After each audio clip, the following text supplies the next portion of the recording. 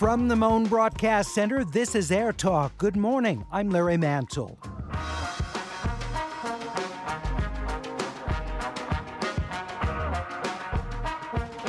There are bipartisan calls for police reform following the killing of George Floyd and several recent police killings of unarmed African Americans.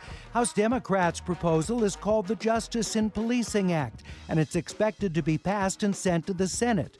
Neither Senate Republicans nor the president have made their proposals. We'll examine what's in the House bill, hear from its supporters, and from those who oppose it for different reasons.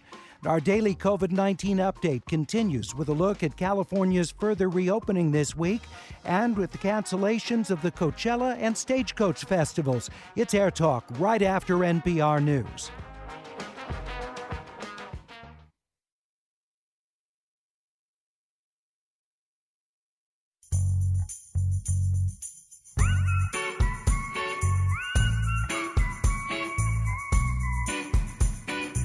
Good morning, it's AirTalk. I'm Larry Mantle.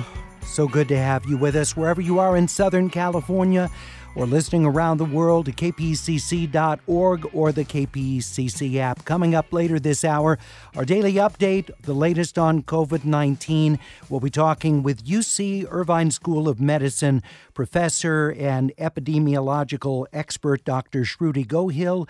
She'll be with us coming up later this hour. Next hour on AirTalk, we look at the demographic shift in Greater Los Angeles over the past 3 decades and what that means for specific communities. We'll hear from listeners who've been longtime residents to talk about the changes that they've seen and how that factors in to political power in our region and what sorts of changes are coming in the future as a result of demographics. Also, yesterday, the California State Assembly passed a constitutional amendment proposal which would repeal Proposition 209 should voters approve that. It goes to the state Senate. Prop 209 banned any racial or ethnic preferences in state hiring or in college admissions among public colleges in California. But we begin today with the Justice in Policing Act.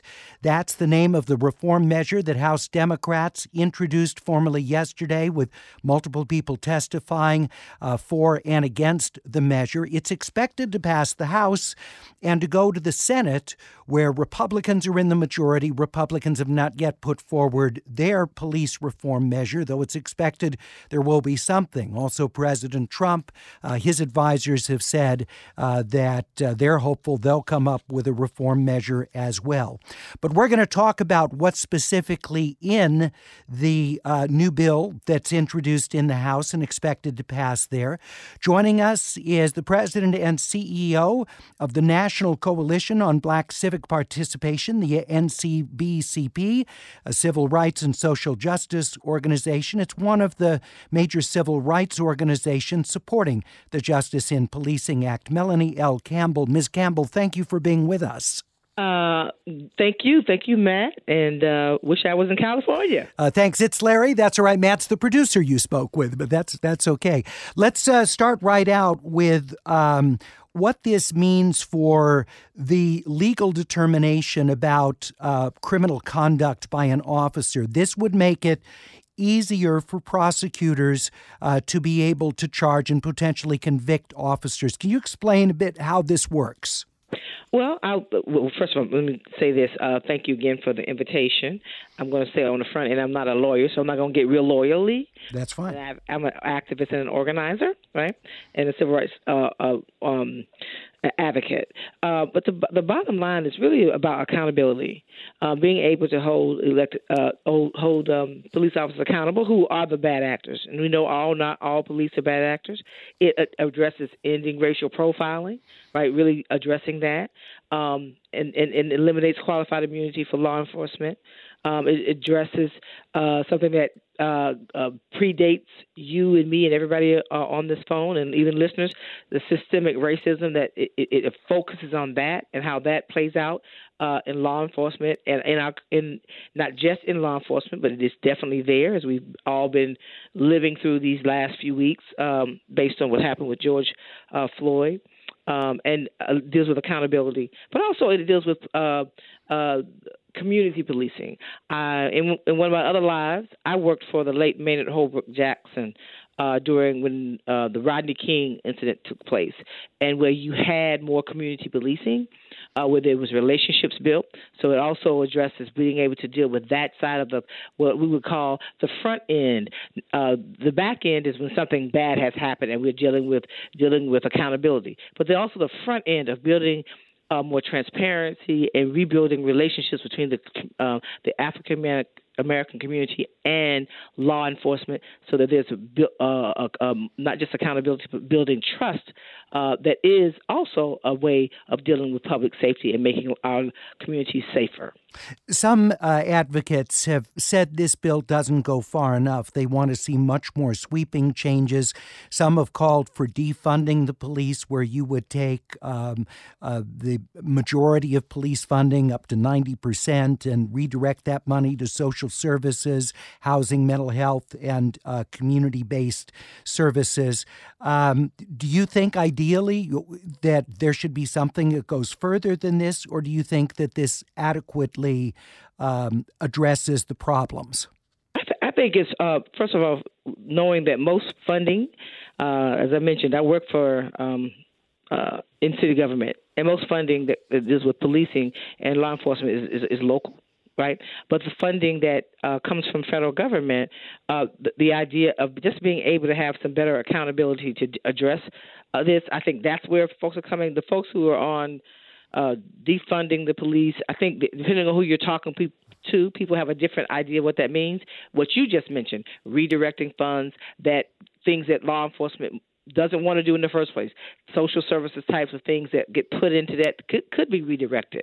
So I'm not on the bandwagon of saying dismantle police departments, but I do say that we need to reimagine what law enforcement looks like, so that so that I, as a black woman in this country, feel that law enforcement is there for me as to be a protector, protect and serve, and not have that idea of when I see my nephew walking out the house, worried about whether or not he's going to come home if he runs into a law enforcement officer. So that's where I stand on it. So I'm not don't fund the police department, but I am of redirecting funds where it's feasible, but also understanding that this bill is not going to go but so far in that, because most funding doesn't come from the federal government. So it comes from getting right down into your local community and talking to the mayor and looking at and talking to your city council members and talking to your police departments and sheriff's departments, and being able to figure out how we do this differently. And that's really where the real reform will take place. We're talking with Melanie Campbell. She's president CEO of the NCBCP, the National Coalition on Black Civic Participation. They're one of the major civil rights organizations supporting the Justice in Policing Act, which was introduced yesterday by House Democrats and is expected to pass the House. Its future in the Senate is uncertain. Let me just share specifically what the bill would do, and our guests can also go deeper into this. But one of the principal aspects of this is that it would no longer require prosecutors charging officers with meeting the bar that the officer's actions were willful. That is a higher burden of proof. The law would allow an officer to be charged with acting with reckless disregard for someone's life, causing that person's death. So under the current law, it's a federal crime to willfully deprive someone of their civil rights under the color of authority. But the officer, it has to be shown that the officer must have known that what he or she was doing was wrong and against the law, and still decided to do it. So for a prosecutor under the current federal law, the prosecutor has to convince a jury force used was more than what would be reasonably necessary to arrest or subdue a suspect. So convincing jurors in the midst of the arrest, the officer made a clear, willful decision to cause someone's harm, so that caused their death. Also joining us in conversation is John Jay College of Criminal Justice Professor of Law and Political Science and former NYPD officer and former prosecutor Eugene O'Donnell. Professor, welcome back. We appreciate your being with us. Share with us your thoughts about the different aspects of this policing bill. Well, policing needed a very serious conversation over the past 6 years. I predicted policing in the country would collapse. It has essentially collapsed at this point.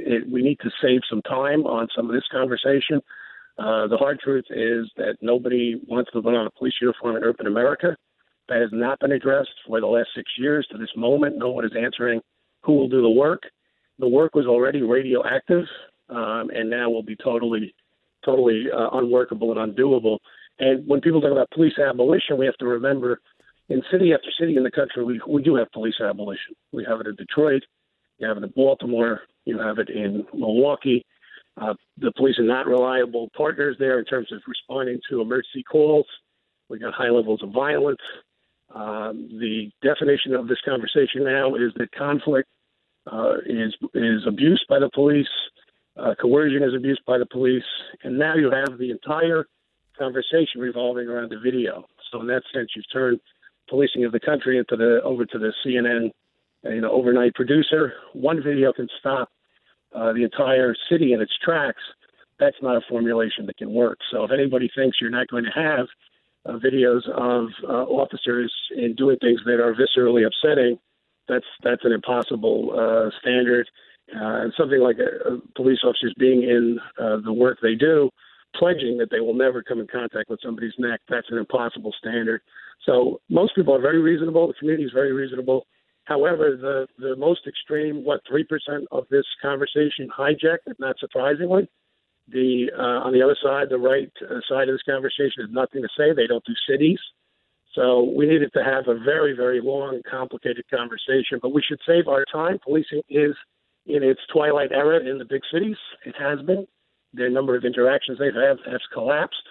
But even others, even small departments, most departments have not been directly impacted by this out of 18,000. But every chief in the country now has to reckon with the fact that all the good the agency does in 3, 4, 5 years can be immediately eviscerated if the entire thing is going to be devolved to one event. And of course, we really need to talk about the extraordinarily irresponsible way mayors have conducted themselves and have made their cities, in a time, by the way, where cities are going to be forlorn places now. Cities are going to shrink. There's not going to be a lot of reasons to come into cities. We had riots in which the police stood by, sometimes ordered, sometimes not, because they simply can't even protect themselves now because of this conversation. So there's a very deep, very important conversation. But the practical thing that stares us right in the face that I've been warning about for 6 years, the Obama administration did that commission that they didn't even address this. Where are the young people, any young people, anybody ambulatory? Forget about high standards. Somebody who can just stand up. How many people are we going to get to want to be in urban policing? And this, again, okay. Now, but one of the issues in places like Minneapolis is they have walked themselves into a situation where they've essentially abolished the police anyway, so they may as well do it because nobody would want to have the job. Okay. That's extreme policing. Let's talk about some of the specifics. And you're mentioning that you can have one disturbing videotape and then that launches the whole conversation and takes it over. But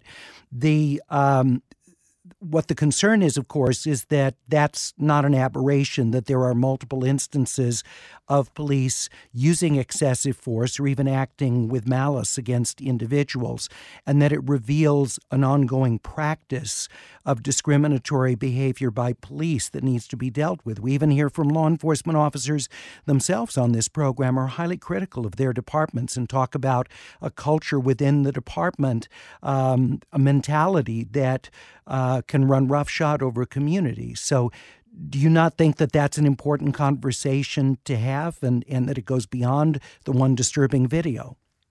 Well, I can speak about New York, where the facts and the data are absolutely clear, laid out on the table, irrefutable, that that's one of the most restrained police departments in the country, probably in the world, in the work they do, and you can prove it in every metric. And by the way, in New York, I can speak specifically about New York, where video has been going for 24/7 for the last 5 or 6 years, with some notable exceptions. Okay, almost every police interaction in that city, 5 million calls a year, 25 million calls in 5 years.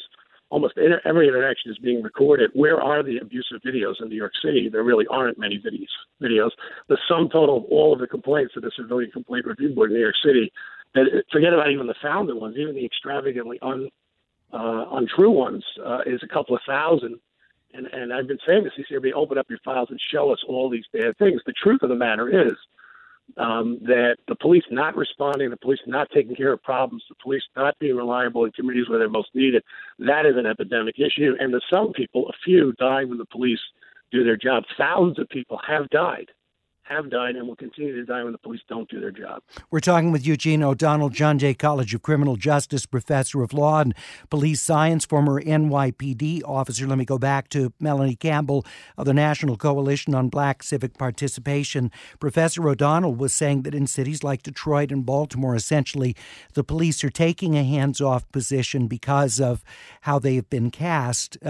Your response to that?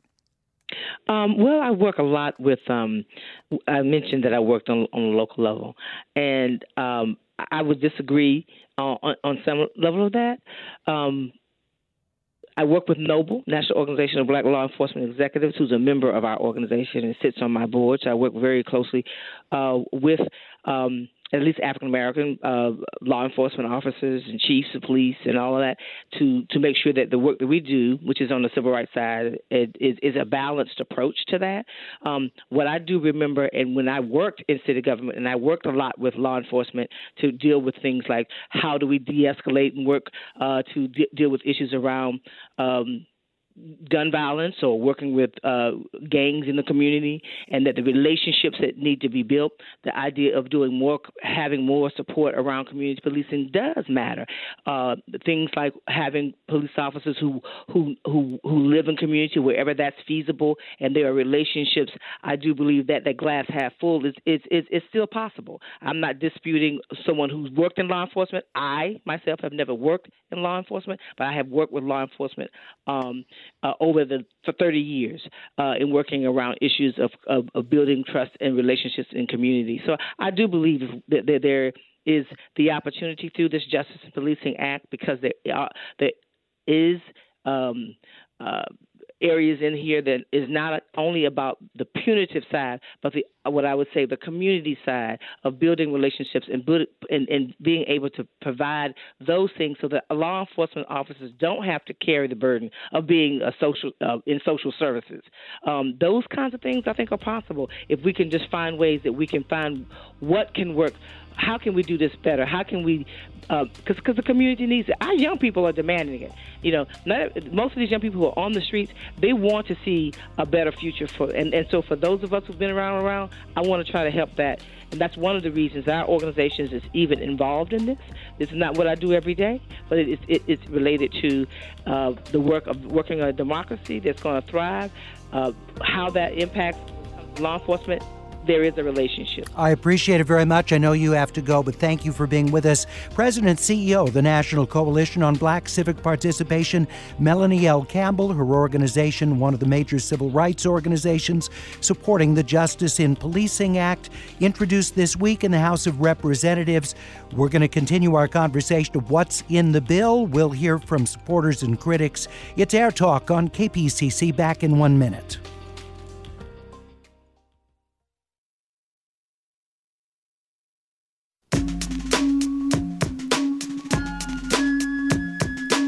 You're listening to Air Talk on 89.3 KPCC. I'm Larry Mantle. So good to have you with us. Later this hour, we'll talk with Dr. Shruti Gohill of UC Irvine School of Medicine. She's an infectious disease and epidemiological expert. We'll talk with her about the latest on COVID-19. Right now, we're talking about the bill that was introduced this week in the House of Representatives. It's called the Justice in Policing Act. It does a number of things, including creating a national database of excessive force uses by law enforcement. It bans certain types of police holds and also calls for, under federal legal standards, a lower burden of proof required to convict officers of abuse of force leading to the death of someone in custody. Let's introduce the conversation now. Retired chief of police in California with 30 years experience in law enforcement. He's also a consultant who works with different organizations. Tommy Tucson. Thank you very much, Dr. Tucson, for joining us on Air Talk. What do you see as the aspects of this justice in policing that you think are positive? There's so much to go over, Larry, and I'll try to be brief. Law enforcement is not at a paradigm destruction. It is at a paradigm shift. Having been in policing since the 70s and 80s, I knew that this day would come upon us. And so rather than talk about doom and gloom, I'm going to talk about, from being a policeman, from working the streets in California, which is kind of a large area. I want to talk about restructuring. Part of the Criminal Justice Act talks about restructuring. Absolutely, we need to restructure. In the restructuring, we need to look at hiring. This issue did not just happen now. I remember getting out of the police academy in 1980, going out in my police car and hearing the N-word different times as I was working patrol. And it didn't come from citizens. It came from fellow officers. So I knew I was in for it. So what we need to do is, I'm also a member of Noble. And this is my fourth social unrest in my life. Now, Noble is a National Association of Black Law Enforcement? Black Law Enforcement Executives. Right, Noble. National Organization of Black Law Enforcement Executives. And most of the members are chiefs or lieutenants and above.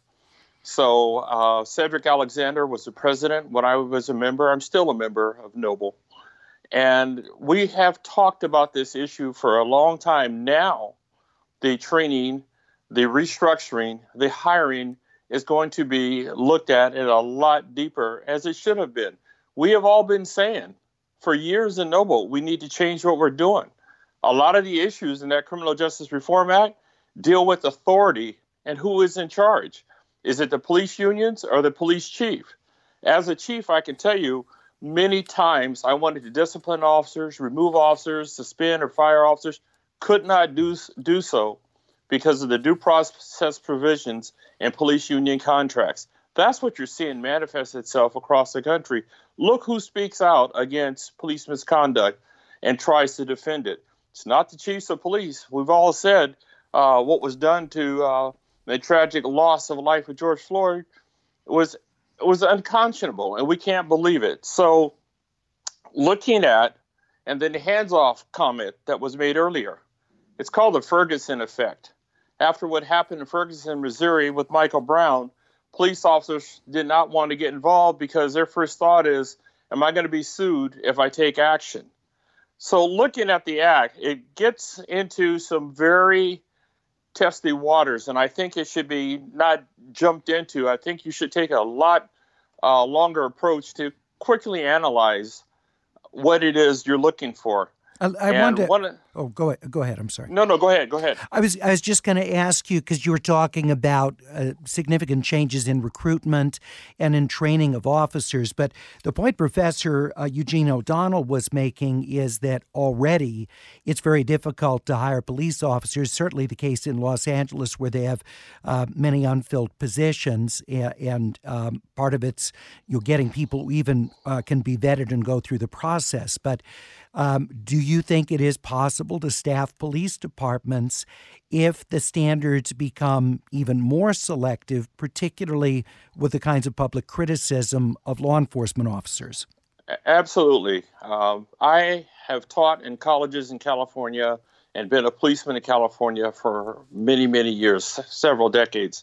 I will tell you right now, I know 200 kids that want to be police officers at one college that I'm at. I know another college where there's probably about 300 that want to be. So no, they still want to be it. They still want to do it. But, we have a duty to society to make sure we hire the right people. The psychological exam, for instance, is the MMPI. We've been doing that since the 1970s. And you can see the results over the last 4 decades. We need to change how officers are screened. And we have personnel history reports that are done and everybody hired. I don't believe that they're given the full force and effect to reject and disqualify people, and they're getting hired. Minnesota officer is a perfect example. We have internal affairs investigations, but they're done by officers within the agency, so there's not a real balance and control, and I think that needs to take place. But we need to look at the hiring practices, training. I'm not sure what they do in New York, but in California, our police academies are probably the most anywhere in the country with over 900 hours of training. That's more than most states put together in training individually. In that training, what we have missed through this whole conversation, how are we talking to officers about handling communities of color? How are they talking to people of color? Do they understand the frustration, the animosity, the distrust that is in communities of color when they're in the academy? Well, we train in academies for 80 to 200 hours in crime scene investigation, traffic investigations, etc. The time we spent training on diversity, cultural mores and differences is generally less than 15 hours out of a 900-hour academy. And this is probably the norm nationwide. That has to change. Education and training has to be the new direction for law enforcement and community members collectively. All right, we're talking with retired police chief in California, Dr. Tommy Tunson. He's with us along with Eugene O'Donnell, John Jay College of Criminal Justice professor. I'm particularly interested in hearing from those of you who've been in law enforcement. We've heard from those who've been in law enforcement who have critical things to say, what sorts of reforms they think need to be done, others who feel that it's unfair that terrible incidents are being used to define policing generally. We welcome your calls at 866-893-KPECC or the AirTalk page, kpecc.org. Let me go back to Professor Eugene O'Donnell. Your response to what we've heard from Dr. Toussaint, that he thinks there are plenty of people going to law enforcement with even more rigorous standards. It's just provably not true. The evidence is everywhere that policing is in collapse, and the Police Executive Research Foundation has documented and recruitment pools collapsed prior to these events by 90%. And this was a poisonous, hateful campaign against the police, not from the community, by the way, not from the community. Community has not, the police and the community, frontline cops and the community are silenced in all of this. While an extreme fringe, many people have no connection to a community. Many people who themselves want their own safety protected are totally disregarding of the community's safety. But if anybody thinks the poisonous, vitriolic hate campaign that ran against the police online and on the streets, where people went into the streets to fight with the police, provoke the police, direct hate speech at the police, target African-American cops in uniform, if that's going to help recruiting generally, or if African Americans are going to want to be in this job, the objective evidence now is in a gig economy, by the way. This is an economy where police jobs pay well, there's pensions, there's benefits, and those jobs are literally going begging all over the place. And you're at a point now where the people who would want to be in policing, you would have to think long and hard about whether you would put them into the jobs. What about the relationship between communities of color and law enforcement? And we've had in Los Angeles some success with particular targeted groups that go into communities, really spend time there, interact and build relationships. But, that's not universal. And that's something that civil rights activists in Los Angeles have argued needs to be significantly expanded.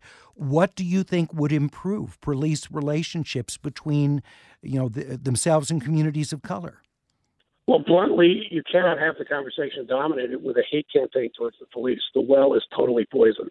So if anybody thinks the police are amenable now to a conversation about human rights generally, after they've been kicked up and down the street and vilified, and thousands of people, I haven't seen anybody say anything terrible about Mr. Floyd, thank heavens, but I've seen tens of thousands of the most horrific, vile, hateful posts that have been made against the police. So you're policing a city where the people that run the city have avowedly said they hate you. I don't think that's true on the ground. I don't think it's true, not measurably true. The police continue to be popular even in places where they do their conflictive work. But the mayor of the city, in these cities, the mayor is making the most irresponsible, unhinged comments and agreeing to the most absurd demands, and it has been political gold dust.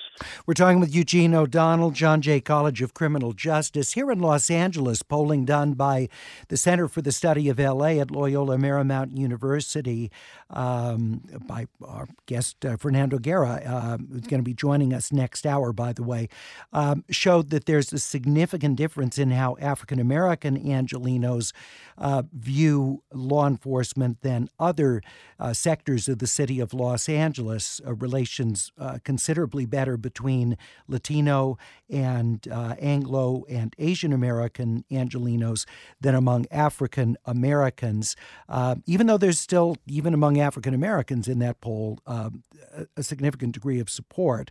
But let me go back to Tommy Tucson to respond to that. What we hear from Professor O'Donnell is the well is poisoned by the rhetoric, and we can't get anywhere reform-wise with that kind of a tone.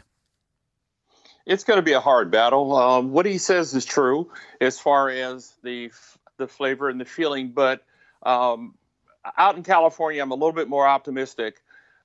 We hear the rhetoric, we hear the discontent, but I will tell you the focus that I'm kind of looking at is trying to recruit more African Americans. Perf that he talked about is an excellent source of information, but I deal more with Noble, which is a national organization of black law enforcement executives, and there's a different view on how we do this. And I don't give up. He's right. It's going to be difficult. It's going to be hard. But I know a lot of young people out in California want to get in. And it's hard to think that, wow, they hate me just because I'm a cop. Well, no. One of the programs that I've initiated in California that I'll soon be bringing to the East Coast, particularly New Jersey, is what I call Transformational Policing Model, TPM. TPM is a 50-50 training tool where I've used it at Sacramento Police Department, and they had their issues. And what I do in TPM is in the classroom, I have 50% of police officers and 50% of community members. And like the professor said at John Jay, there is a lot of animosity in the room.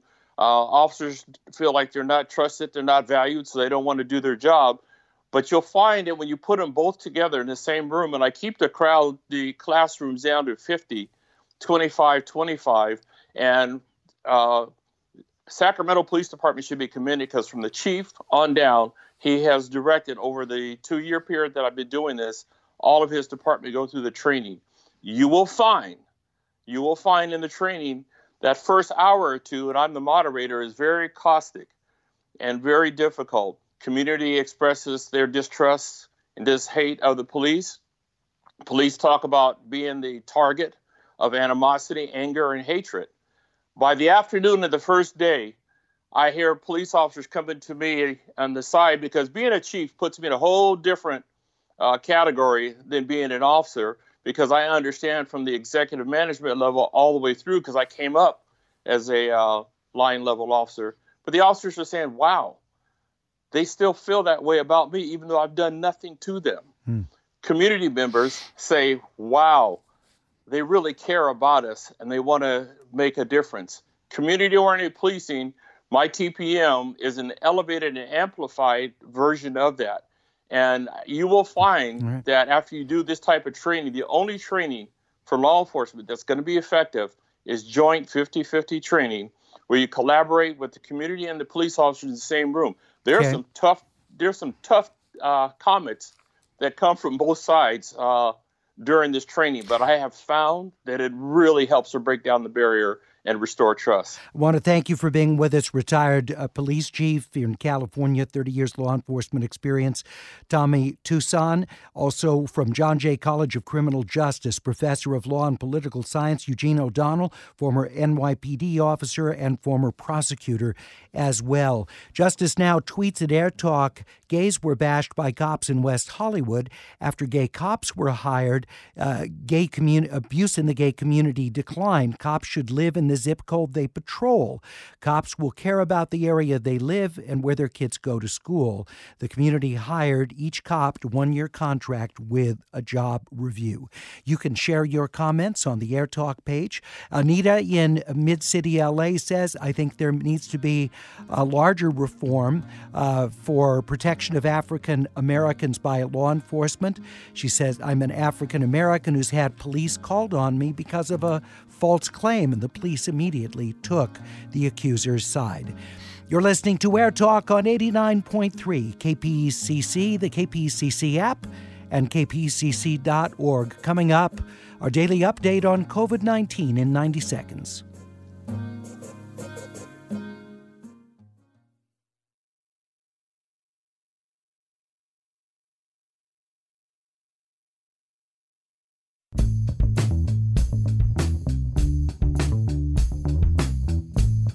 You're listening to Air Talk on 89.3 KPCC. I'm Larry Mantle. Tomorrow, 11 o'clock, it's Film Week, as it is every Friday. I'll be joined by critics Claudia Puig and Amy Nicholson. We'll hear what they have to say about a new Judd Apatow film. It's The King of Staten Island, starring Pete Davidson, and the character he plays draws on some elements of his real life. Marissa Tomei co-stars, Bill Burr in the cast as well. The King of Staten Island, we'll hear about that. Also, the new Spike Lee film, Da 5 Bloods, as 4 African-American veterans return to Vietnam decades after the war. And also Kenneth Branagh's new movie, Artemis Fowl, starring Ferdia Shaw and Lara McDonald. Those are just a few of the films our critics will review tomorrow on Film Week at 11 o'clock here on KPCC. And the Frame's John Horn will also be interviewing writer, director, producer Judd Apatow about The King of Staten Island and about other matters of having production suspended during this era of COVID-19. That's part of Film Week tomorrow, right here on KPCC. Well, speaking of COVID-19, from the UC Irvine School of Medicine, professor of medicine and associate medical director for epidemiology and infection prevention, Dr. Shruti Gohil is back with us. Dr. Gohil, welcome back. Thank you. Good to be back. So let's talk first about additional reopenings that are coming to Southern California later this week, as we're going to see gyms and, additional places opening up here in California.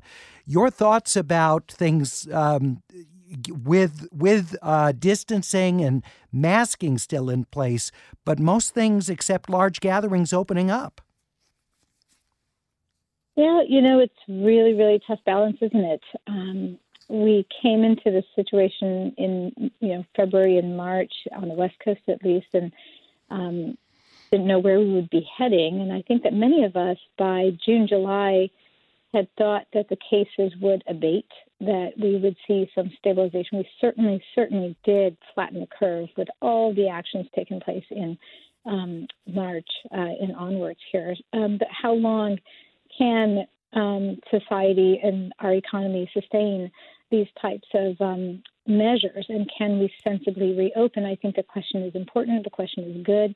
It is hard as a healthcare epidemiologist and infectious disease physician to start seeing our numbers locally continue to sort of climb, not drop as we may have wanted it to by this point, or certainly by the summer. So, I'm holding my breath, I must say.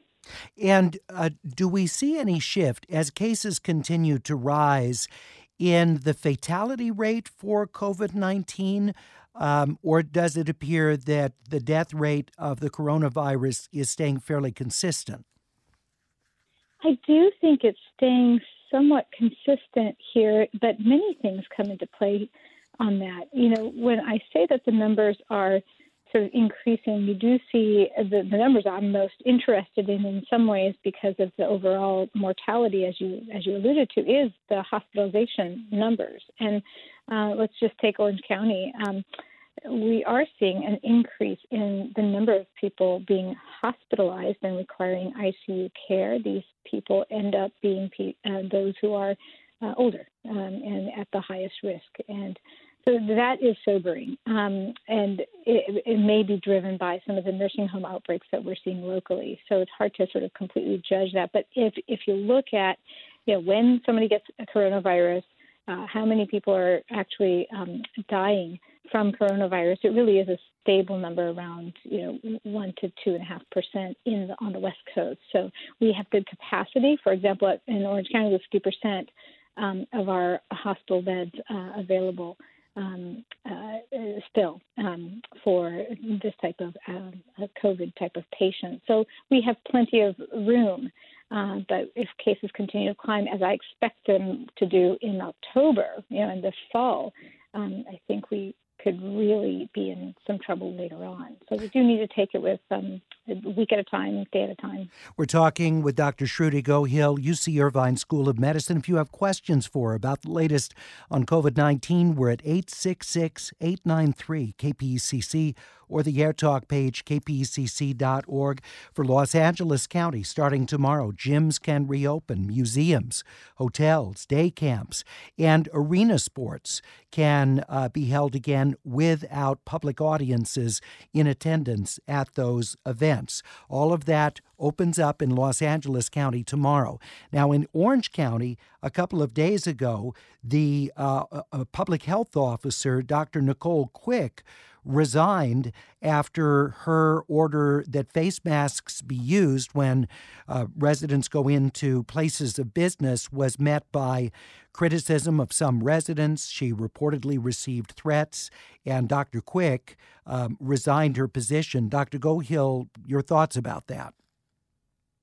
It's really unfortunate. I think that while it isn't completely clear how masks may work in a non-healthcare setting, we certainly can guess that, again, you're shaving off pieces of risk each time you add something that could help people.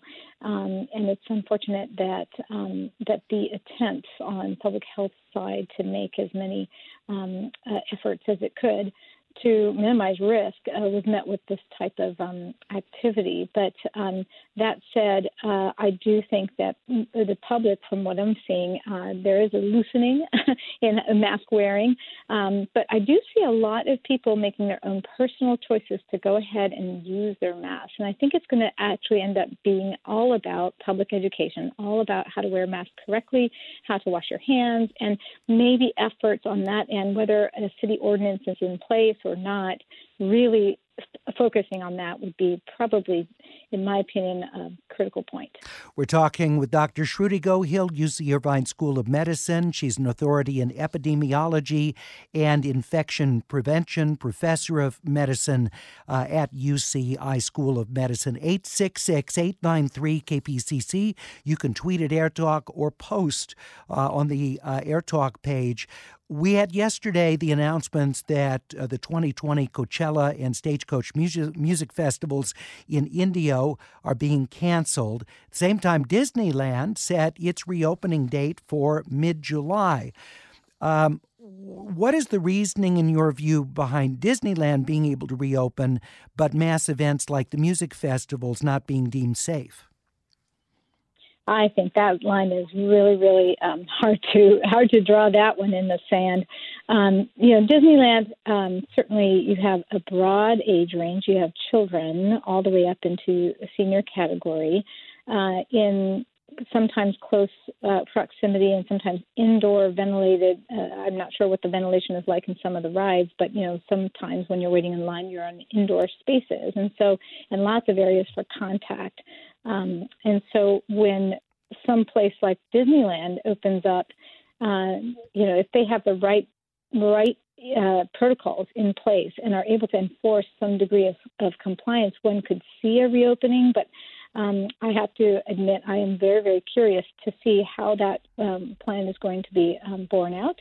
And again, it still comes back to me that it's all about that public education and what are we as individuals going to do when we walk in. If we make a choice to go to Disneyland, what is going to be our own personal mechanism of protection? Are we going to carry hand hygiene around? Are we going to go ahead and wear that mask when we're standing in line in close proximity? And if we did those things, you could very well see that you could reopen and re-engage at a certain level without risking too much. And if you're older and if you have immunocompromising conditions or something that really you shouldn't be in Disneyland, and you stay home and you don't go to places like that, you can see that you can protect the public with a really, really strong engagement plan on education. I think that's where I would put my efforts. Now, Coachella, as an avid music fan myself, I must say it, I saw that one coming, and it makes good sense not to get that many people all in one area. Because you can't really distance, right? Everybody gets together shoulder to shoulder. Exactly. Shoulder to shoulder, and you're in these concert venues where, exactly. So I think you hit the nail on the head. It's just people are way too close, and even if you're wearing a mask, there's a lot of joyous kind of shouting and screaming. Exultation. Yes. Yeah. We'll continue with Dr. Shruti Gohill. She's professor of medicine, associate medical director for epidemiology and infection prevention at UC Irvine School of Medicine. You'd think all the weeks I've been pronouncing that I wouldn't stumble.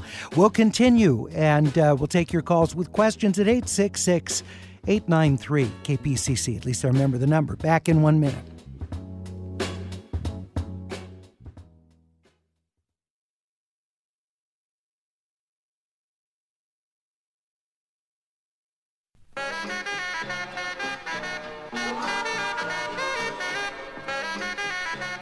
You're listening to AirTalk on 89.3 KPCC. You just heard from Nick Roman talking about All Things Considered. And I want to remind you, in case you've gotten out of the habit, because you're home during that time, working from home, or if unfortunately you're not working right now because of what's happened to the economy during COVID-19, remember you can ask your smart speaker, either powered by Google or Amazon, to play KPCC, and Nick will be there every afternoon, just as though you're driving in the car. Nick's there side by side with you. You should walk around the house instead of in your passenger seat. That's All Things Considered. Nick Roman here, and of course Suzanne Watley every morning on Morning Edition here on 89.3 KPCC. Coming up next hour, we'll talk about affirmative action in California as Prop 209, which was passed more than 2 decades ago, is up for review potentially as soon as the November ballot in California. We'll talk about where that potential repeal of the ban on affirmative action in California public higher education and in state hiring, where that stands. Right now, we're talking with Dr. Shruti Gohill, UC Irvine School of Medicine, where she's professor and associate medical director for epidemiology and infection prevention. Sharon in Sherman Oaks says, I want to swim in my condominium pool. The complex, which is 18 units, considering staggering schedules for people. Does Dr. Gohill think it's safe? And what is the best way to manage pool use? Great question. Well, one of my first questions would be around the crowding, of course. Is it possible in that space to create the 6-foot distance and be able to manage that? And if so, that seems like a reasonable thing to do, especially if you stagger the activity and make sure that there's no more than the own family unit in one spot at a time. Now, when you're swimming, in the actual pool itself, you would think that it would be a chlorinated pool. And if so, you should feel quite reassured that any germs that are in a pool that has chlorine in it, that coronavirus happens to be pretty easy to kill. That said, think about your own symptoms before you show up. Or, one of the things I would say for your condominium unit would be to make sure that people who are symptomatic are not allowed to enter. How does that get enforced? Yeah, good luck with that, yeah. Yeah. In an 18-unit complex, you're not hiring someone to screen swimmers. Right. So it all comes down to, again, public education, public feeling of community to say that I'm going to do my part to protect everyone around me.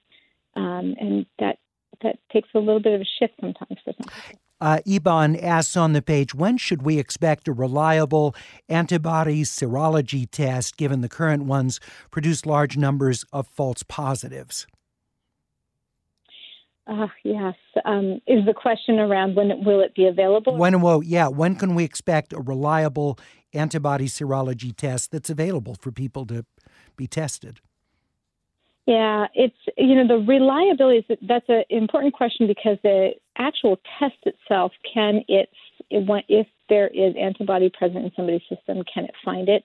Many of these tests are able to find it. That's not so much the issue as how do we interpret these tests. So if you and I have an antibody to this particular virus, do we know that it's going to be protective, and do we know how long it's going to last? This is the question that is only going to be answered in the rearview mirror.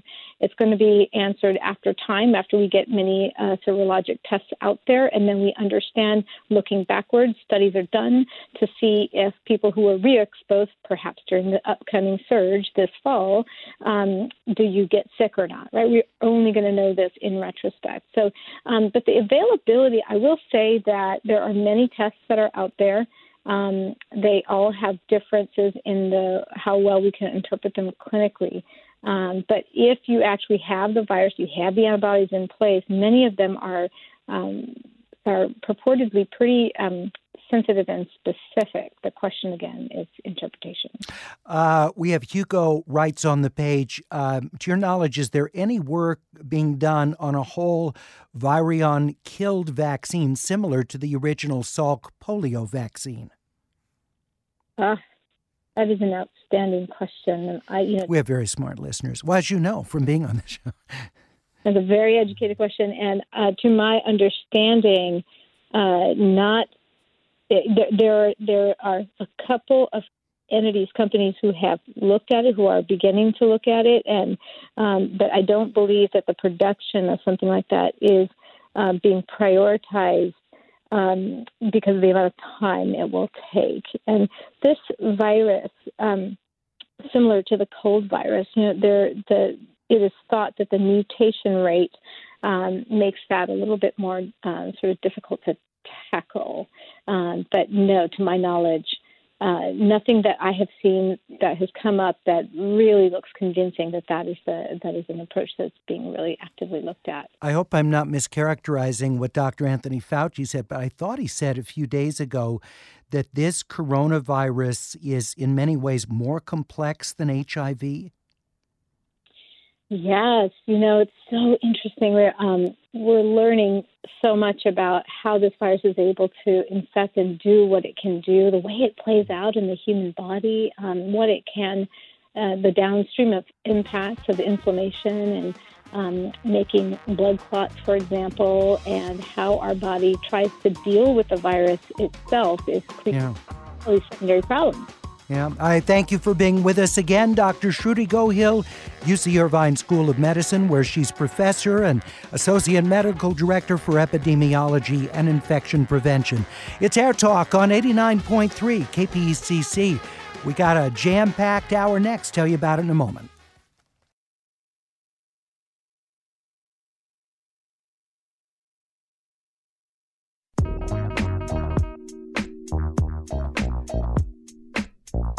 Pleasure to have you with us on Air Talk. I'm Larry Mantle. Coming up later this hour, we focus on the demographic shifts in greater Los Angeles, how neighborhoods have changed dramatically in some cases. We'll hear from Air Talk listeners what they've experienced in their own communities and how they think those demographic shifts, particularly over the past 3 decades, have affected politics, the nature of their communities, and local culture. But right now, we turn our attention to Sacramento, where yesterday the state assembly passed a proposed constitutional amendment, which still has to pass the state Senate and would potentially be decided by voters this November. It calls for a repeal of Proposition 209, which bans preferences racially or ethnically in state hiring, as well as in public higher education admissions in California.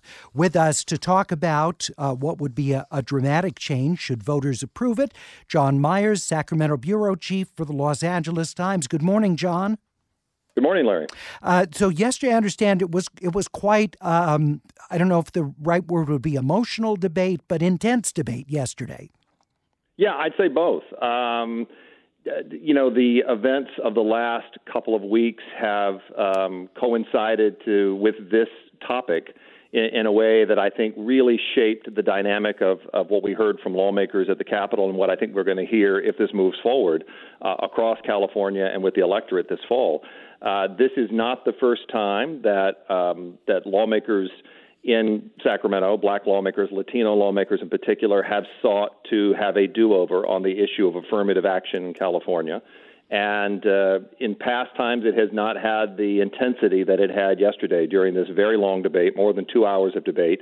And simply put, this is an effort, as you said at the top of the broadcast, simply put, it's an effort to ask the voters to rethink California's ban on preferential treatment in college admissions and in awarding of contracts based on race or on gender. In 1996, that was put in the California Constitution by Prop 209. It's a pretty simple provision in the Constitution, and this measure would strike that. That is all this does. It just eliminates that part of the California Constitution, again, allowing those kinds of policies to be used more broadly in California government and certainly in higher education. It's a big topic. As you said, it's got to go to the state Senate next. I'd say its odds are pretty good there, and I think the odds are pretty good that California voters are going to see this on the ballot, this discussion, on November 3rd. Which means that November ballot is going to be packed with some big issue initiatives. It is. I mean, if we'll see the full list of these by the end of this month. But just so folks who are listening understand, I mean, in addition to topics like this, we're going to see a rethinking of Proposition 13's property taxes. We're going to see a conversation about the nature of work and the gig economy and whether someone is or is not an employee of a business, which is kind of geared toward the ride-sharing universe. We're going to see several others. We're going to see a couple of criminal justice measures, the future of bail in California.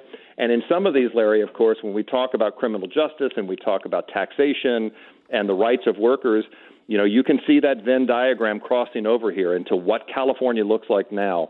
Who are Californians? What do they think? What do they value? What does the culture of California look like? And what do we need to do to acknowledge that California is more diverse than it has ever been? And this is a really interesting conversation. And so this part about affirmative action, I think, is going to be a centerpiece of a lot of those discussions. We're talking with John Myers, Sacramento bureau chief for the Los Angeles Times. Historically, the debate over affirmative action has heavily involved Chinese American and Korean American communities because of concerns that affirmative action would limit those communities' access, particularly to higher education. Was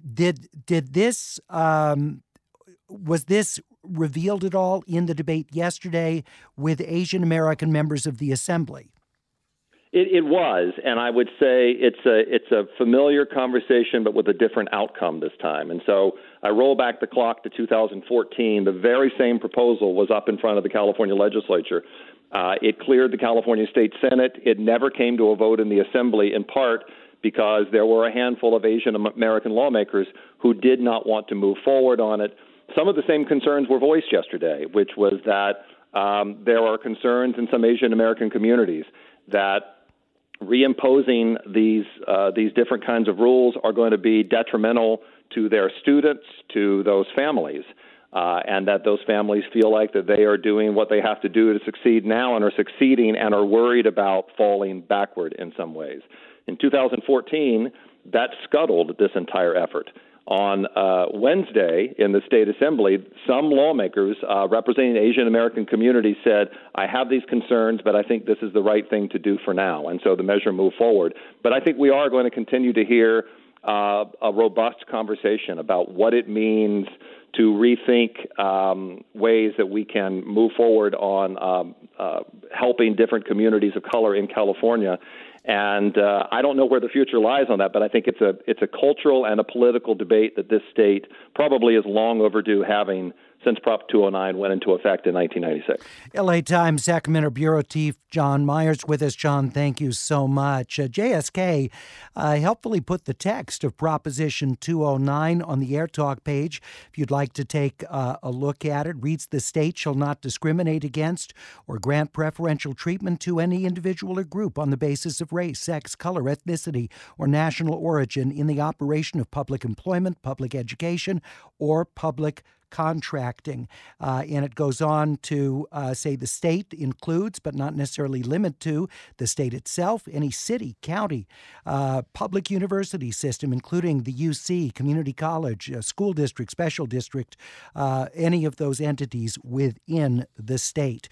We're talking about Proposition 209, which was passed back in 1996. Whether 24 years later, Californians will vote to retain it or to repeal it through a constitutional amendment.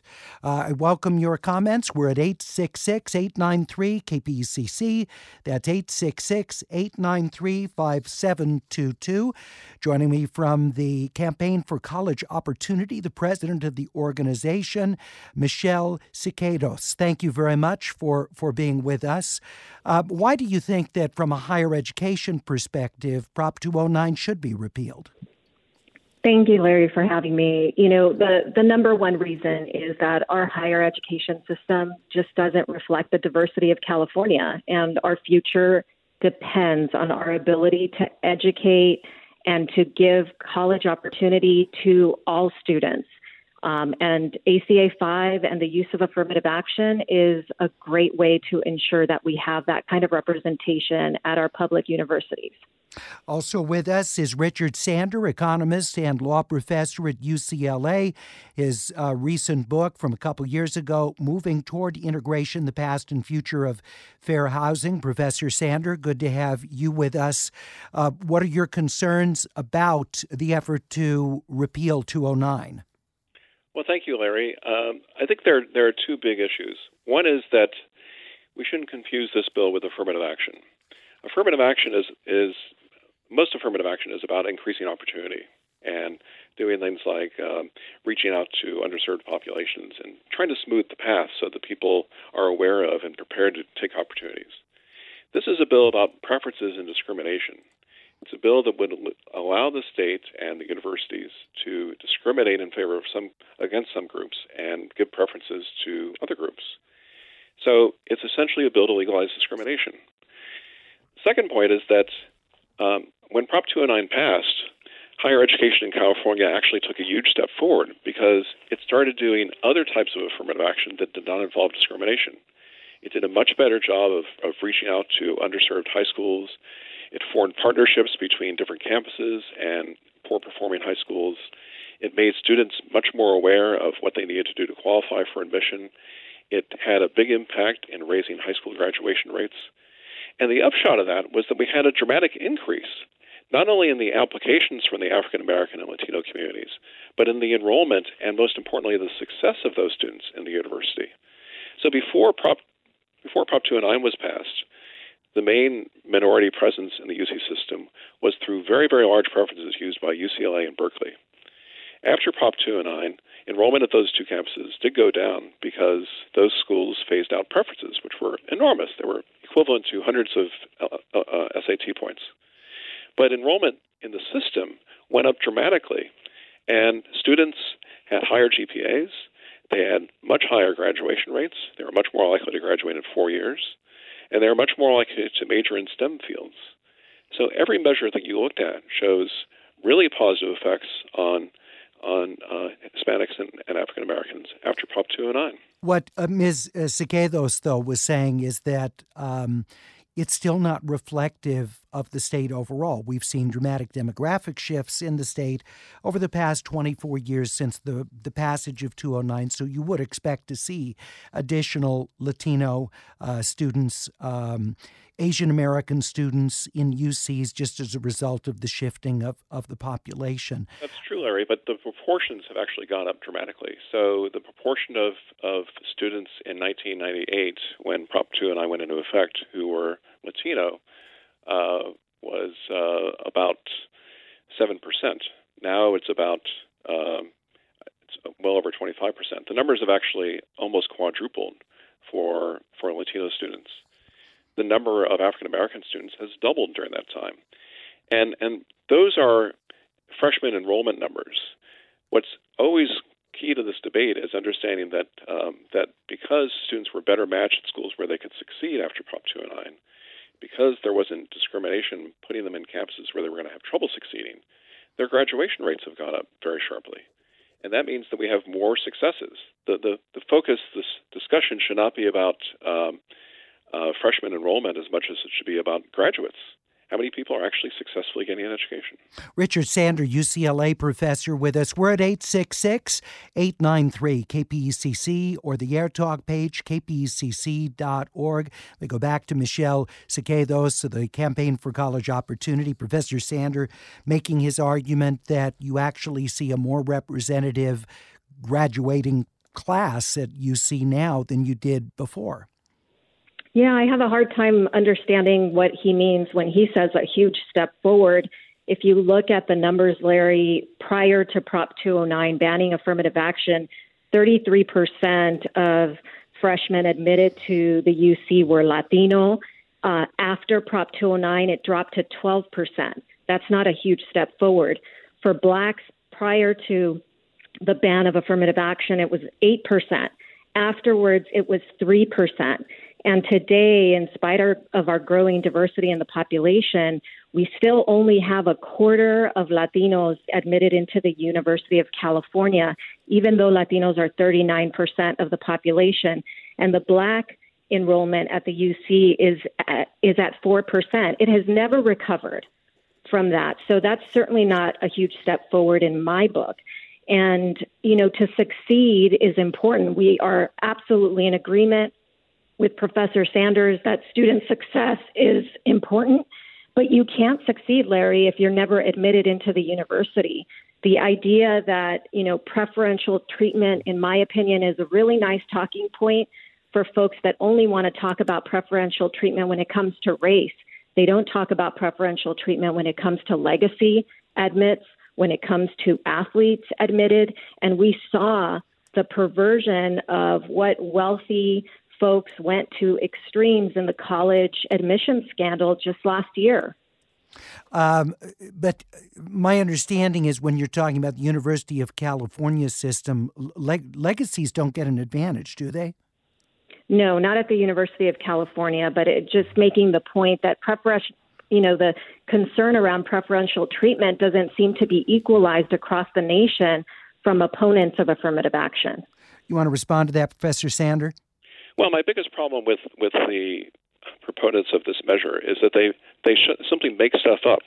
I'm looking right now at the data on the 1997 freshman enrollment of California students attending the University of California. There were 3,100 Hispanic students who entered that year out of total enrollment of 23,600. That's about 13%. And Michelle just claimed it was 33%. The percentage of blacks was a little under 4%, not 8%. So the proponents are making up numbers. You've got to talk about real data. You have to talk about reality for this to be a fair and honest debate. Michelle Siqueiros, your response to that? Well, the data is what the data is, and I'm looking at data. I'm happy to share that, with Professor Sanders and everyone else in terms of the numbers. We have recovered. Let me just ask each of you your source. I'm sorry, just to make sure we're talking about the same numbers. Michelle Siqueiros, where do your numbers come from? So I am looking at a figure from EdTrust West that's published. I'm happy to send you the link. And it looks at eligibility and admissions from those years pre and post Prop 209. All right. And Professor Sander, where are you getting yours from? I'm getting mine from the University of California. And I will send you their official report that shows the enrollment from every year from 1989 to 2013. It's got the exact numbers. What Michelle is apparently reading from is some kind of processed document. It's propaganda. It's not data. So, Larry, I think you would do a real service by posting this information on cable. Well, Professor Sanders, are you arguing that admission rates for Latinos and Blacks have been higher than they were prior to affirmative action? Because that's simply not true. Absolutely. So your statement that it is false. Your statement that hold on, I'm one at a time. There are more applicants from Latinx and Black and Asian American communities. Obviously, because the demographics have changed, and also because the UC changed its system and encouraged and admitted you could apply to multiple campuses. So when before you had to apply one campus at a time, now you can apply to as many of the UC campuses as you'd like. So I think it's troubling that we're focused on this piece when the reality is that if you look at who is admitted into the University of California and who is enrolled in the University of California, it does not reflect the population. All right. And the future of our state depends on it reflecting more equitably what our diversity is. All right. Professor Sander, quick response. I need to break then. Okay. Just to be clear, the application rates have gone down for all groups because there are many, many more people applying than there used to be. There are 100,000 people applying to UCLA every year now. So application rates have gone down, but relative application success of African Americans and Hispanics have gone up. And if you look at the outcomes, which is what really matters, that's where the dramatic differences are super obvious. Okay, we'll continue our conversation with Michelle Siqueiros of the Campaign for College Opportunity. She's president of the organization. With us, Richard Sander, economist and professor of law at UCLA, author of Moving Toward Integration, the Past and Future of Fair Housing. I'd like to hear from you about yesterday's State Assembly passage of a constitutional amendment proposed for the November ballot, which would repeal Proposition 209 banning racial or ethnic considerations for employment, contracting, or admissions to California higher education. We're at 866-893-KPCC or the AirTalk page, kpcc.org. We'll be back in 1 minute.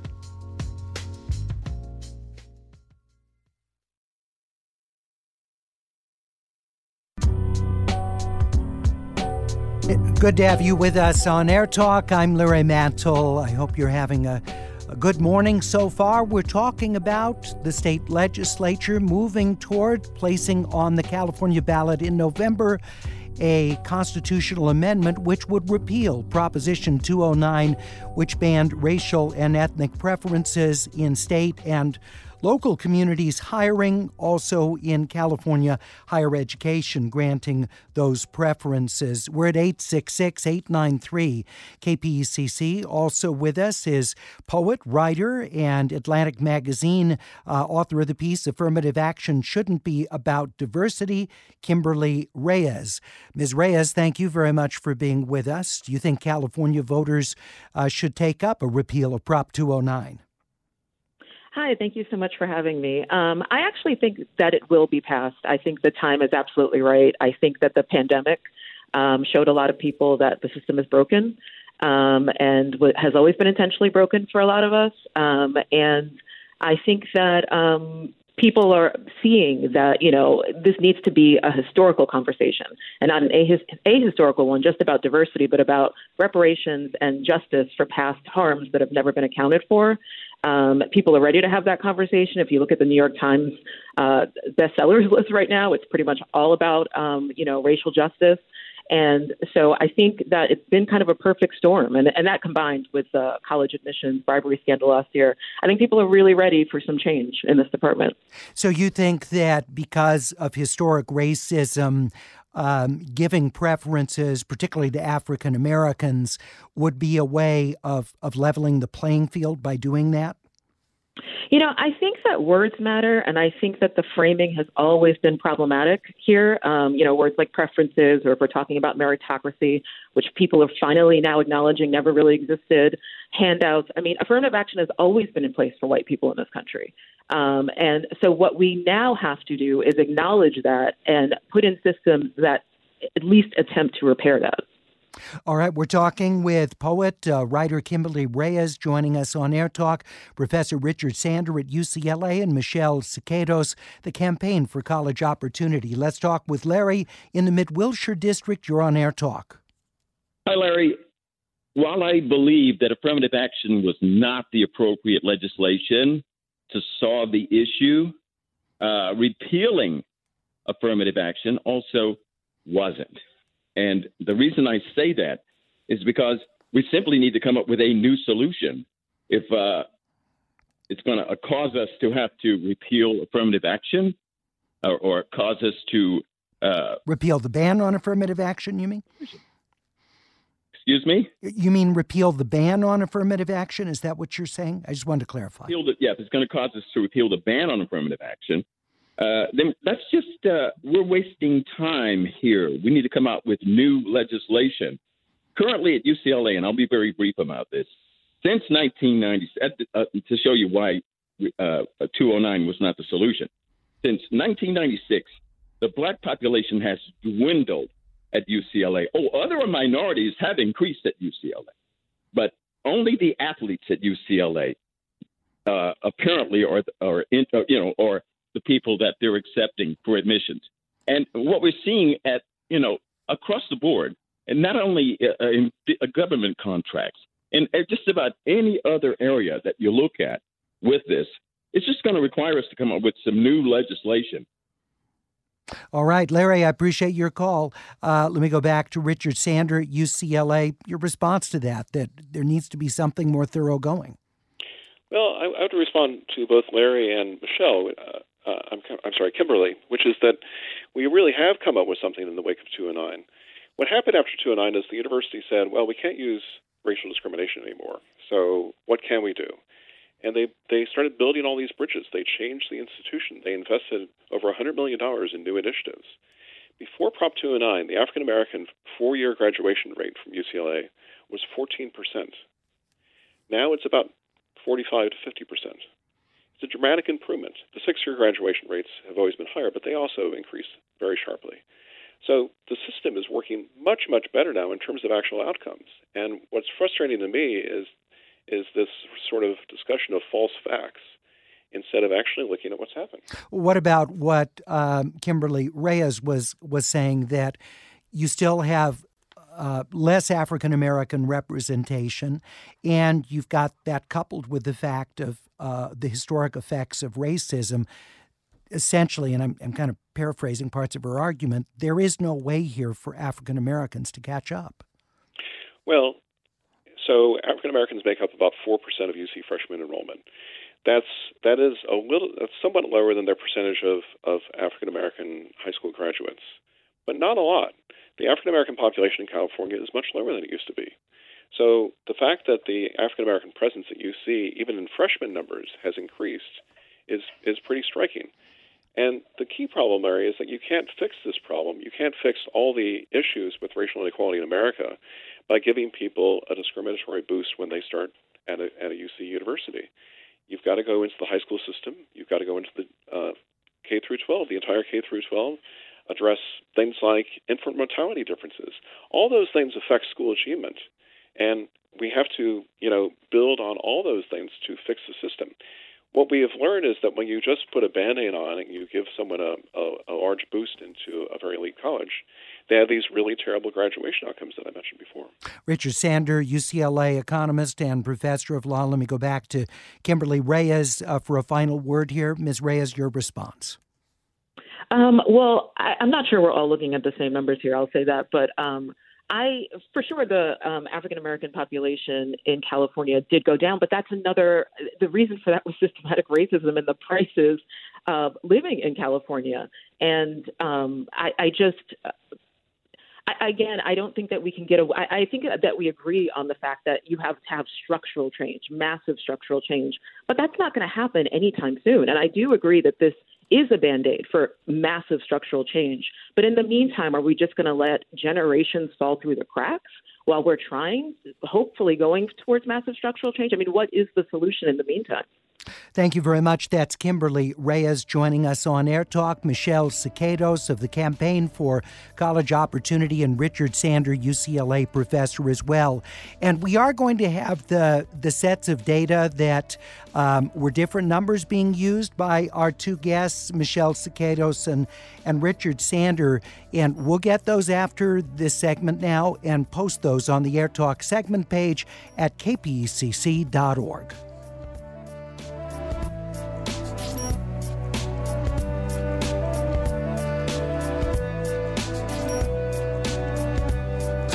Yesterday on AirTalk, we looked back at what was similar and what was different in this year 2020 from 1992, Rodney King's beating, the original acquittal of the officers in the case, the Christopher Commission, and the reforms that came afterwards.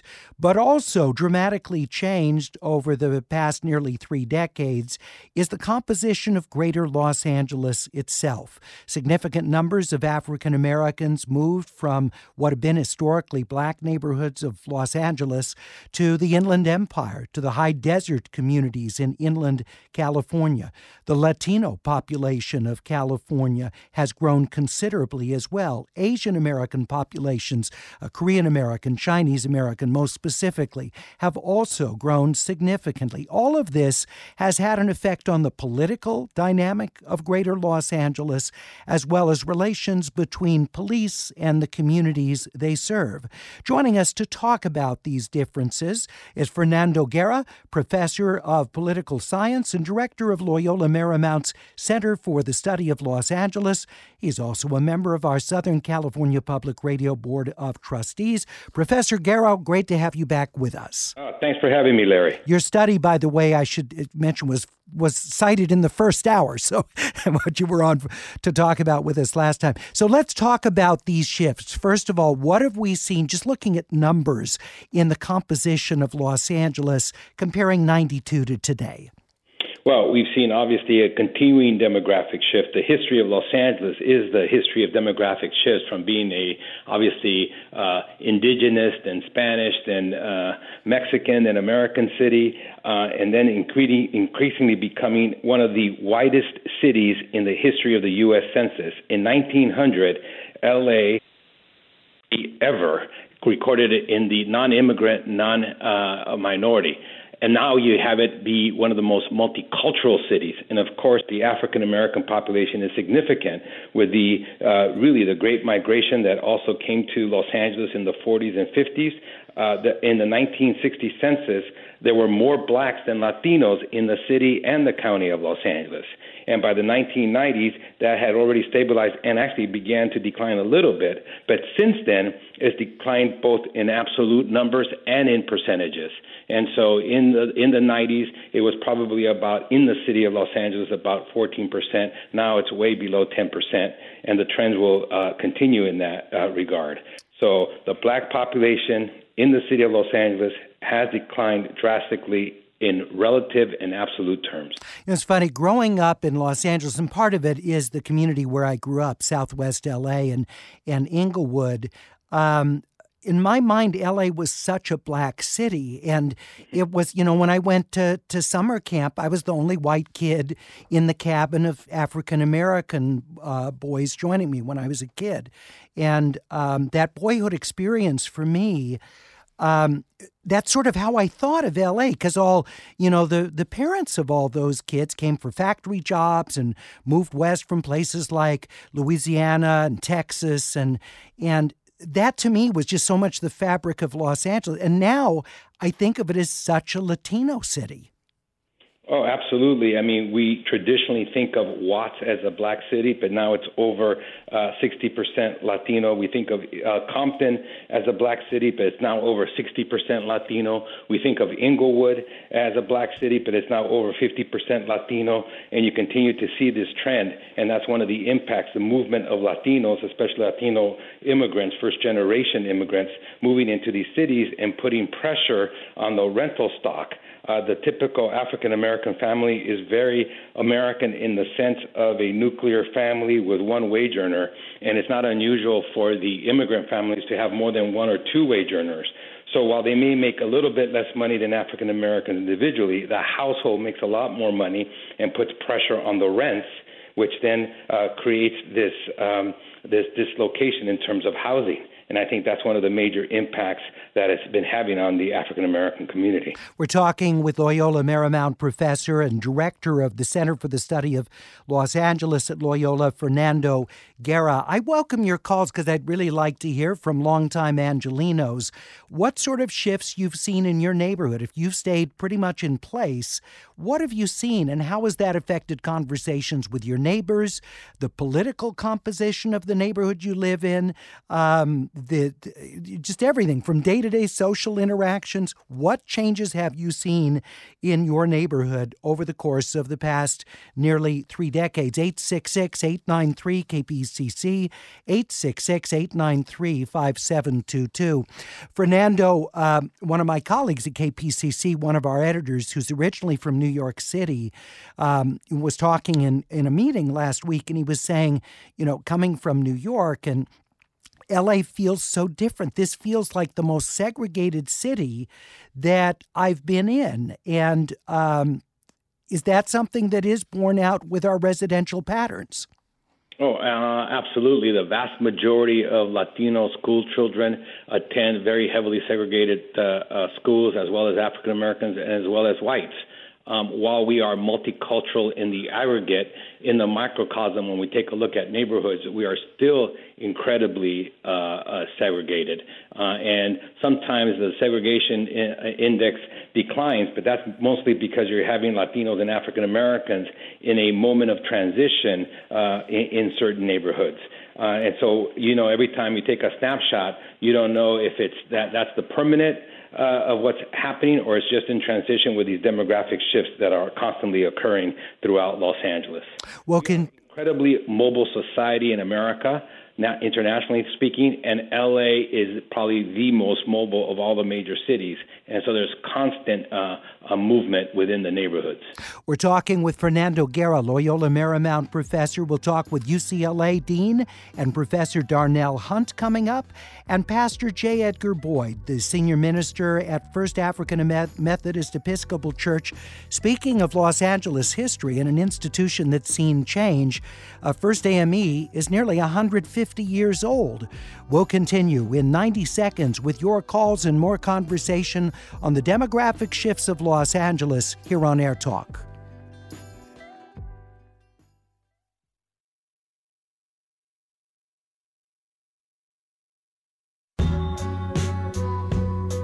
So good to have you with us on AirTalk. I'm Larry Mantle. Reminder, Film Week tomorrow morning at 11 o'clock. Our critics Amy Nicholson and Claudia Puig review the new Judd Apatow film, The King of Staten Island, starring Pete Davidson, which is in part based on his life experiences. Spike Lee's new film, Da 5 Blood, starring Delroy Lindo, Clark Peters, Norm Lewis, and Isaiah Whitlock Jr.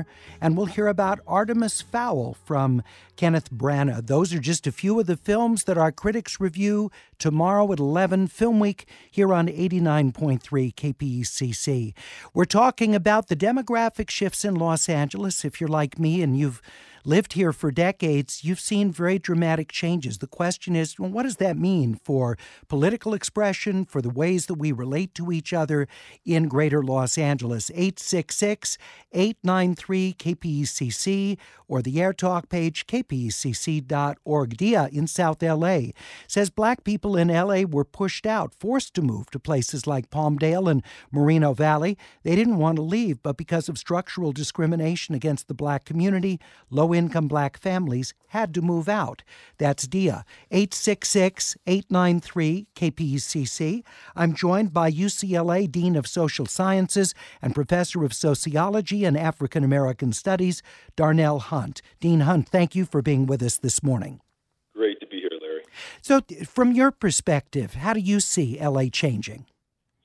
Well, there's no question that the story of L.A., if you look at its history, is one of demographic change.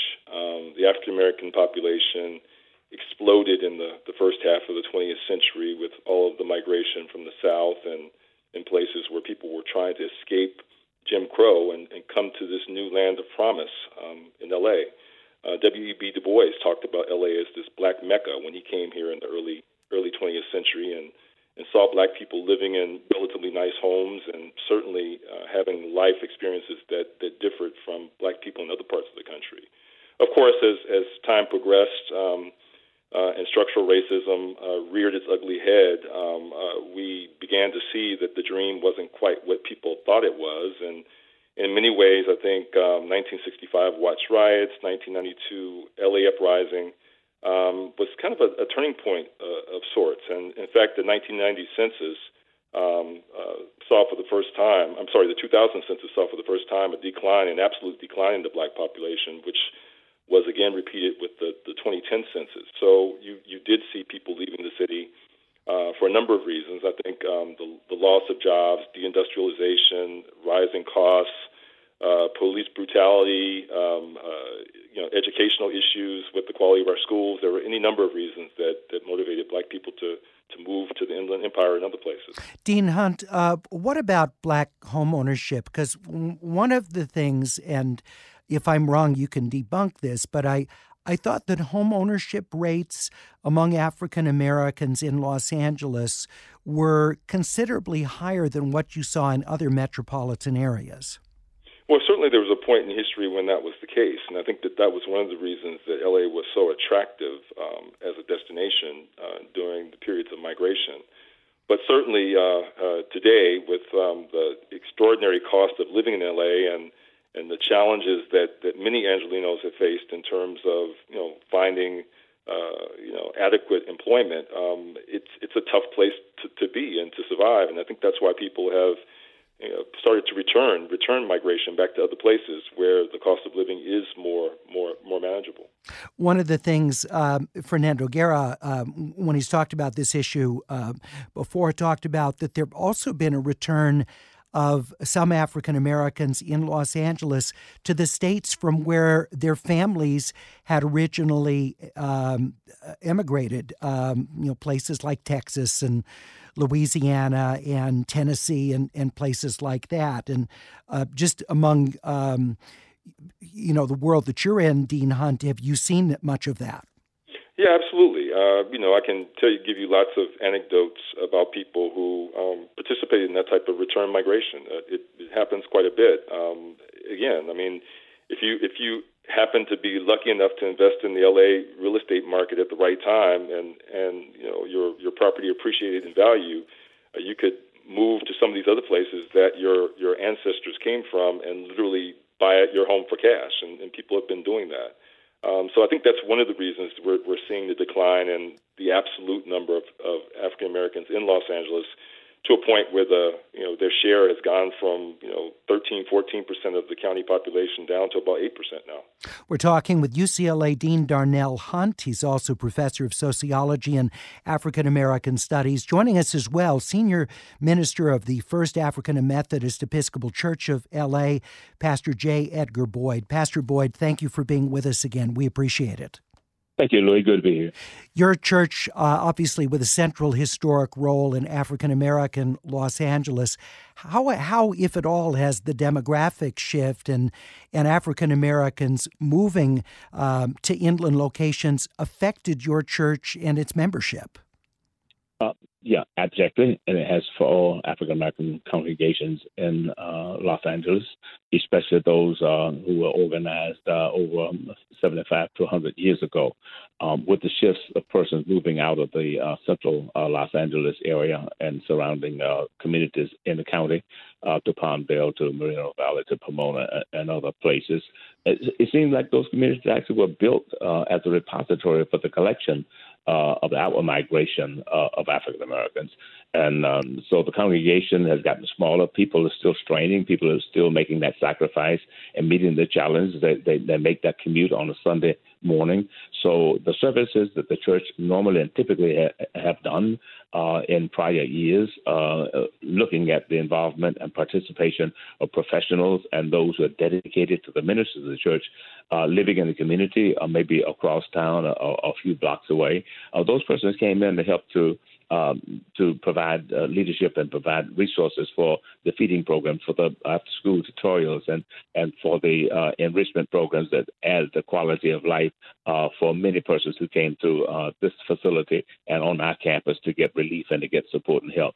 So with those persons moving out of the area, they'll make that challenge and that commitment to come back in on Sundays and perhaps on Saturday, depending upon what it is and what the frequency requirement would be.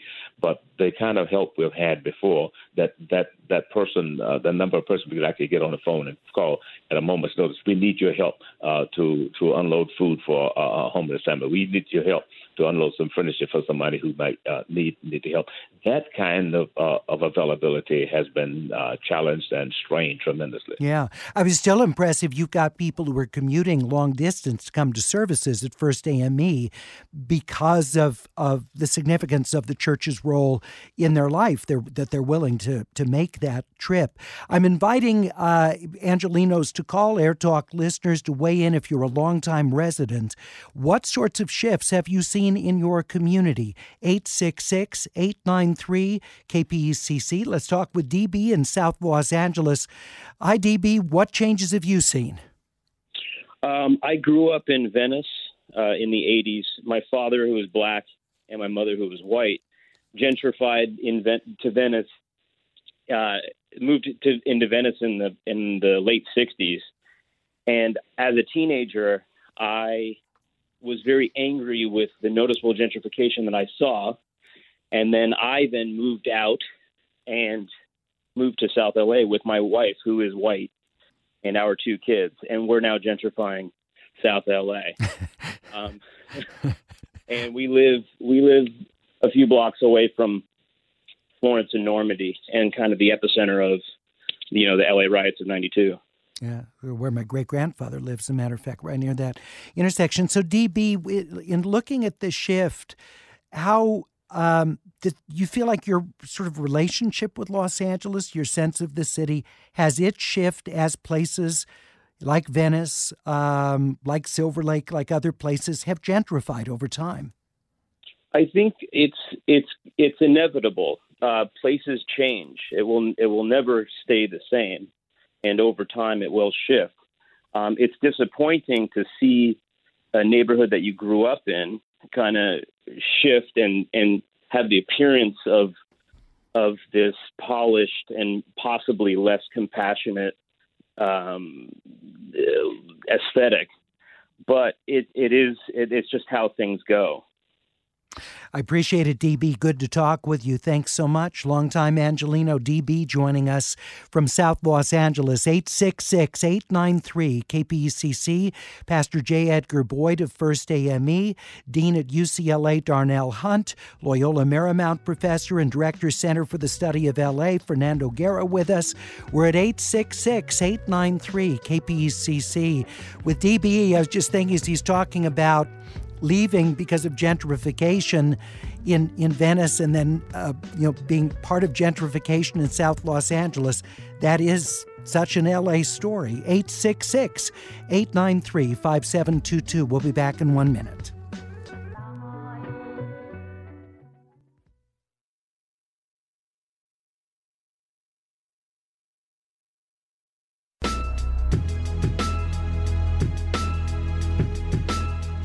You're listening to AirTalk on 89.3 KPECC. Fresh Air with Terry Gross comes up in just a few minutes after us today. Terry talks with Pete Davidson, the star of the new movie The King of Staten Island, which will be reviewed tomorrow morning at 11 on Film Week on KPECC. We'll also have an interview, The Frame's John Horn, with director Judd Apatow. That coming up tomorrow on Film Week on KPCC. But Terry Gross with the star of that film, Pete Davidson, Saturday Night Live, cast member, coming up in just a few minutes. Right now, we're talking about the dramatic changes that have occurred demographically in Los Angeles. Manny in Santa Ana, you've seen much change in your community, undoubtedly. Yeah, no, a lot of, especially Santa Ana, right at the borderlines where Garden Grove, Fountain Valley. So you start seeing more Asian community, more Asian families moving in, especially as soon as a home goes up for sale in Santa Ana, hey, we already know what kind of, who's going to move in, and it's going to be Asians just because, out of respect, yes, all their churches, all their families are right by there as well. So I've been living in Santa Ana since 2005. There's where I met my wife, so I decided to move there. I'm originally from San Gabriel Valley, La Puente, and my second home as well, because of my dad's work, was Boyle Heights. So you do see a lot of changes, a lot of family, a lot of friends that move out even further, and sometimes it has to do with rent. Yeah. It has to do, people get pushed out. And, hey, we can't afford here anymore. We got to go further. One example was my brother. My brother always had it hard. He's my stepbrother, same mom, different dad. So my brother always went from, he started in La Puente, then he moved to Fontana, then Rancho Cucamonga, then Colton, then further and further and further, closer to the desert. Why? Because he was always renting, and the rent was getting cheaper and cheaper, further and further. So, yeah.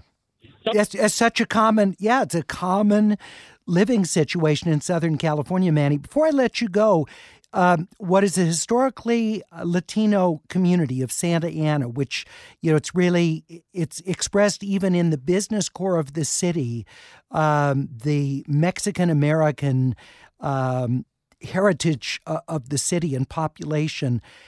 With more Asian Americans moving in, has there been acceptance? Has there been positive interaction in the communities? Oh yeah, no, absolutely positive.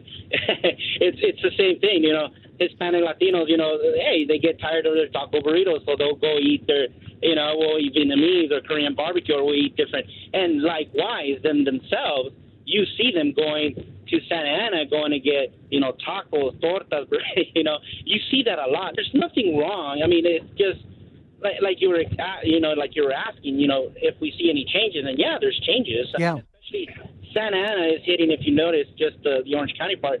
You got Costa Mesa right on the bottom. You got South Coast Blanca not that far away from there. You could see some people that, they want to live right as close to the beach, right as close to Newport Beach, and people forget, hey, Santa Ana is not that far. From my house, it's a big city. I could go on a bike ride off the wash, and you'll be there. It's 8 miles away. You'll be at the beach in 45 minutes. Yeah, all right. I appreciate it, Manny. Thank you for your call. Let me go back to Professor Fernando Guerras. He was describing his friend moving further and further out. I think all of us know people who have made that trek. Oh, absolutely, and it's based on economics. And we talk about some of the larger African American neighborhoods like Watts or South LA or Compton, but the DB who talked about Venice. I was growing up, Venice was a black neighborhood. Pacoima, incredibly African American, and all those have really been completely changed. And it's this whole process of gentrification. My beloved childhood neighborhood of Highland Park is now being incredibly gentrified. And of course, there are social and economic reasons. One of the major ones is that while a lot of good industrial high-paying jobs were very adjacent to African American neighborhoods in terms of Compton and South LA, and it was easy for African Americans to get jobs in that industrial belt of the Alameda corridor and the 710. Sure, they were still getting paid less than whites, but they were still getting paid much above the average that African Americans were making around the country. As we deindustrialized and those jobs moved away, blacks and a lot of others were isolated from the job opportunities, and then they had to begin to be mobile in terms of traffic and moving. And so a large part of the movement is also the lack of jobs in these traditionally African American neighborhoods when they used to be abundant in the 50s and the 60s. And Larry, there's also consequences to all this, and I'm a political scientist, and the political consequences, of course, is that you're going to see less black political representation. And interestingly enough, we've seen the decline of black elected officials. Not very much, but I think it's going to really progress in the next couple of years. I would make the argument today that blacks are better represented in Los Angeles than any of the 50 top American cities in relation to their population. Wow. And that's because of the history of the city? Correct. Okay. Fernando, please hold that thought, because I want to bring Dean Darnell Hunt of UCLA back in. Dean Hunt, are you concerned that African-American political representation will wane? This is an ongoing discussion in the Black community, and I think there are concerns among some people who celebrate the tradition of civic engagement that African Americans have had in Los Angeles. African Americans have been among the most civically engaged in terms of voting and other ways of participating in the process. It's one of those situations where I think people are invested in trying to figure out how to maintain and to protect the presence of African Americans and their heritage in the city. This whole question of gentrification with the Crenshaw line, for example, going through the Crenshaw district down Crenshaw to the airport, property values have increased dramatically. We've seen just in a relatively short period of time, all kinds of transition in terms of who owns property in Leimert Park and Baldwin Hills, enclaves that for the last several decades have been have signified Black class status. Yeah. And Dean Hunt, I'm so sorry that I need to conclude, but I thank you very much for being with us. UCLA Dean of Social Sciences, Darnell Hunt. Our thanks to Pastor J. Edgar Boyd, Senior Minister of LA's historic First African Methodist Episcopal Church, and Professor at LMU, Fernando Guerra Center for the Study of Los Angeles. Have a very good day.